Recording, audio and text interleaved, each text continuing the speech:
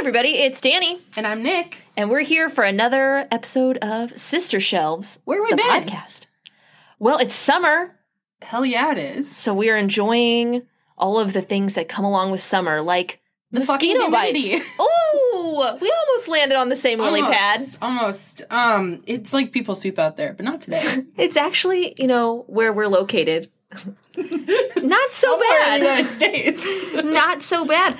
It's kind of mild, and we are fortunate enough to not be affected by the haze and smoke that some or of the our orange sun. I guess the sun is orange anyway, but like orange the sun. poor Northeast. What a real bummer.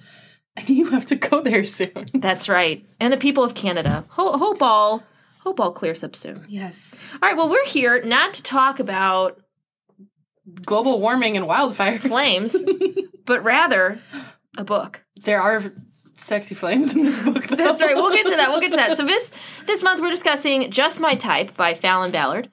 Let's get into the synopsis. Okay.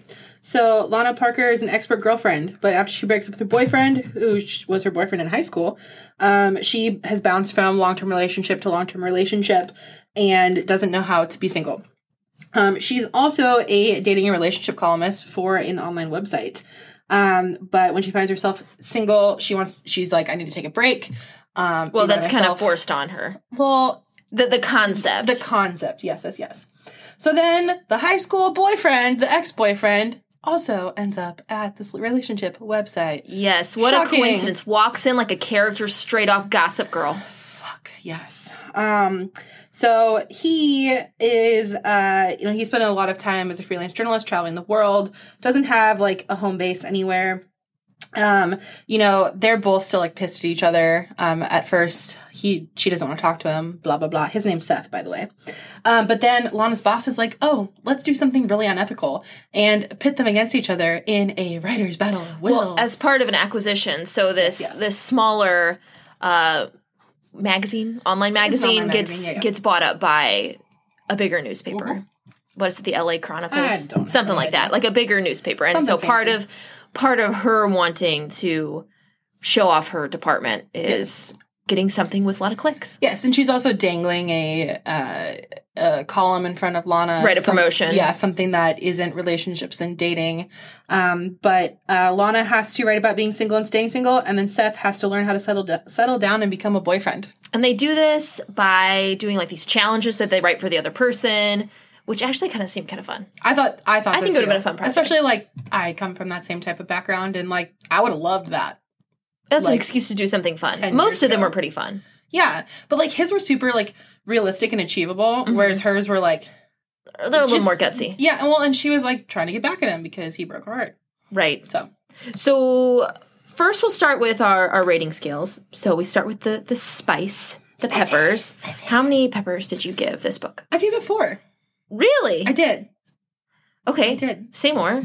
So I felt like there was a lot of sexual tension throughout, which, like, definitely I vibe with. I like that. I like the build-up. Like the slow burn. Yeah. And, like, when it came to the actual sexy time, like, it was sexy. I felt like it was very hot and heavy. Like, was it every other page? No. Did I need it every other page?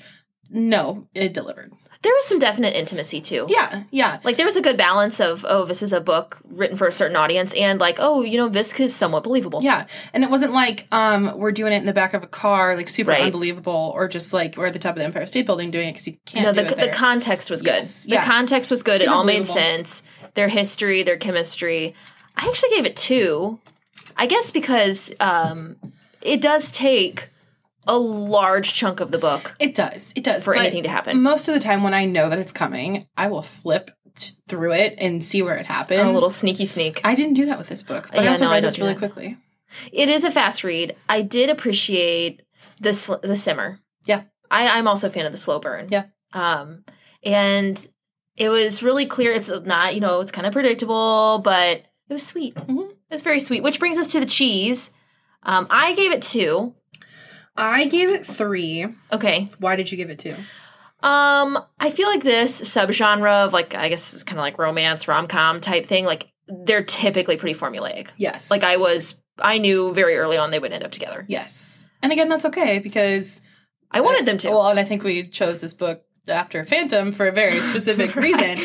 We did not need everyone, running to New Orleans and hiding in the sewers. A happy ending is an okay thing. Yes. Your love doesn't have to be underground. Exactly. I just thought, yes, predictable, but it was original, too. Yes. Like, with the challenges. It's kind of like How to Lose a Guy in 10 Days. That's what it kept reminding me of. Exactly. I gave it 3 cheeses because of Lana's obsession with Marvel. That, never went away. And I was just like, can we just fucking be done with this? And, I will say, so I enjoy a Marvel movie or 7. However many there are. I've liked all of them until the last 4 that I've seen, and I've hated every single one of them. I also found that it was just the book didn't need it. Yeah. She's quirky. Okay, she likes comics. That's all well and good, but it was such specific, plugs of Marvel things.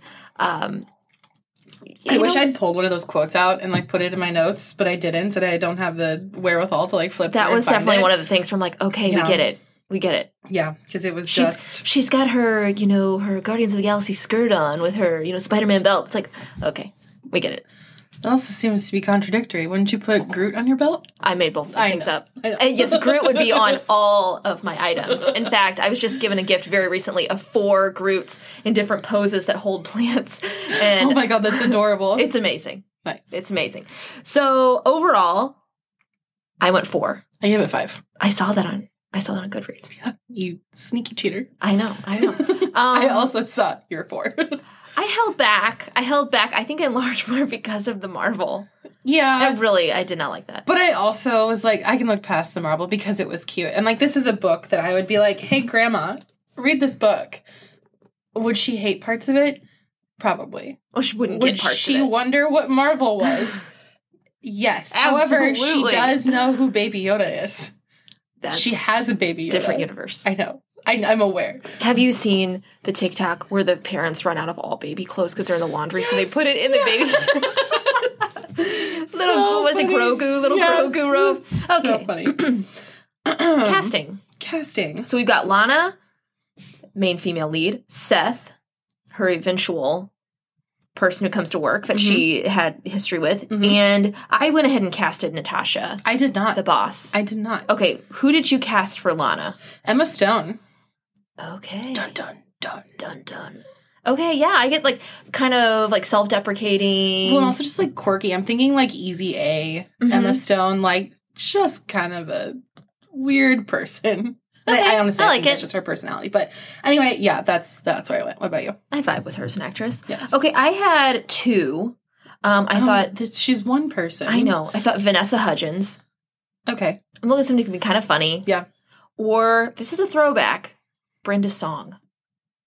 She was on The Sweet Life of Zack and Cody. She also did a cameo on New Girl, but she's kind of that bubbly, fun, don't take yourself too seriously kind of energy. And I think she's around the correct age for this character. I always try to get close. Whereas I'm let's pick someone who's 87 years old to play a 30-year-old. Oh, Grandma! All right, what about for Seth? Scott Eastwood, who, yes, that is Clint Eastwood's son. What would we know him from? He was in Nicholas Sparks' movie The Longest Ride as a cowboy. Okay. You should look him up. He looks good on a horse. But, to be fair, there are no horses in this book. Unless you count her riding him as a horse. I went ahead and cast Adam Brody from the OC. And I don't know if it's because his name is Seth Cohen. Oh my god. I think that is California. Exactly why you did that. But the author describes him, if I recall, being kind of dark hair, kind of all-American. Oh, I'm looking at a picture of Scott Eastwood. Okay. I don't know if I'm getting journalist. I'm getting cowboy, but maybe it's because you said that. Yes. But imagine backpacking journalist. Kind of rugged. Yes. Where he's bit of stubble. In bed journalist. Maybe talks in a low, gruff voice. Yes. Thank you. Yeah, okay. Now you see my vision. And then for Natasha, the unethical boss who is holding the puppet strings for the whole operation, Jane Krakowski from 30 Rock. I almost spit my water everywhere. But, yes, that is a good choice. Sharp. Yes. Wry. Yes. Delicate features. Yes. If I had cast her, and I can't think of her, it's Judy something. She's like in 13 Going on 30, she's the coworker who they were enemies. Oh, the curly hair? Oh, no. They were the friend. Not the friend. They were enemies in junior high. Fuck, now I have to look it up. Elevator music. While Nick looks this up, this would be as good of time as any to say that this concludes our non-spoilers portion of the episode. Judy Greer. I knew it was Judy something. Yeah. She's got some villain vibes. Master. Yes. This, like I was saying, is where you might want to pause if you haven't read the book, unless you don't care to have things revealed, because we will be getting into the nitty-gritty details of the plot. Yes. Okay. Favorite part? I really liked how, even though when Seth walks in the door and until several chapters after he walks in the door, Lana's like, I hate you, you're horrible. But then they like fall back into how things used to be. Easy banter between them. They can carry on a conversation regardless of what they're talking about. And it's kind of like, oh, there's still something there. You can see why. Yeah, you see the spark. You can see why they mattered to each other. I really liked her relationship with her coworkers. Yeah. I can imagine this being either like a series or a movie, just like the way that the author set up. Like, she comes in, she looks a mess. She just got dumped by the man she thought she was going to marry, this like very vanilla character who she really had no chemistry with. Mm-hmm. She comes into work, and like there's a culture within her office where she looks a mess. She's kind of like slumped over, and like everybody rallies around and they're funny. And I thought that was really fun. Yeah. I enjoyed that. And that really gave me the How to Lose a Guy in 10 Days vibes. Yes. And they're little, like, the author inserts like these, what was it on Slack? Like these group chat type conversations, and just like their banter is really fun. Yeah, it is really fun. And Seth is a part of it. Yes. Which when he enters a chat, like it's pretty entertaining. So I enjoyed that. As far as favorite character, I really liked Seth. I mean, he's just, like, pretty likable from start to finish. And he also just, like, he didn't come back. He didn't know she was there. Like, obviously it's shock to him. And he didn't stick around or, like, expect to be welcomed. Like, but he did come to LA for her. Yes, because he knew where she was. Right. Yeah. Which is adorable. Perfect. Right. It's the ingredient to our favorite romance recipe. Yes. You know what I did not like? What? Besides the Marvel, obviously. The cheesy freaking sunflower tattoos that they both have. Oh, yeah. I was just like... big bum. It would have made more sense if they had both been Marvel tattoos. But yeah. If it just said, I am Groot. Yeah, but they're both like, here's my sunflower tattoo. And I'm like... I can't see it, but put your shirt down. Let's be honest. When she pulled it up and showed hers, I was like, one cheese. When he pulls down his, like, waistband and he has one, I'm like, 5 cheese. Yeah. Especially because of where is this located? Like, if you're going to do that, like, put it on your arm and have a cool sleeve. Or, like, put it on your pectoral muscle where no one's going to see it unless you're at the beach or in it's bed. Like he was in a tanning bed and put one of those stickers on. Yes, and he was like, instead of a Playboy bunny, a sunflower would be really cool. Yeah, not wasn't my thing. That clearly spoke to her, though, on a very deep level. Not my thing. Yeah, and I thought it was adorable that he was like, I used to bring you sunflowers. Right, and they were still very connected. Yeah. They clearly thought about each other a lot, but No, not for me. I mean, eat the seeds as a snack. I was like, what? Yes, sunflower seeds. A lot of them. Grow some. Yeah. But you don't have to put them. Have you ever, like, picked them off of a dead sunflower head? No, I've not. It looks so satisfying. Ooh. Like I want to grow some. I would love to, too, but... They're kind of gigantic, everything though. I touch, I kill. Yeah, I think they're kind of like sun suckers. They love the light. I also, like, are they good for dogs? I don't know. Well, yeah, I don't either. The audience, what do you think? Should we choose a different path and instead of discussing books, experiment with growing sunflowers? This would be a very short-lived podcast because after about 3 episodes, the sunflowers would be dead. They would be dead. Let's see. If you enjoyed this book, you might enjoy. Watching How to Lose a Guy in 10 Days. Clearly. 13 going on 30. Possibly. Anything written by Tessa Bailey.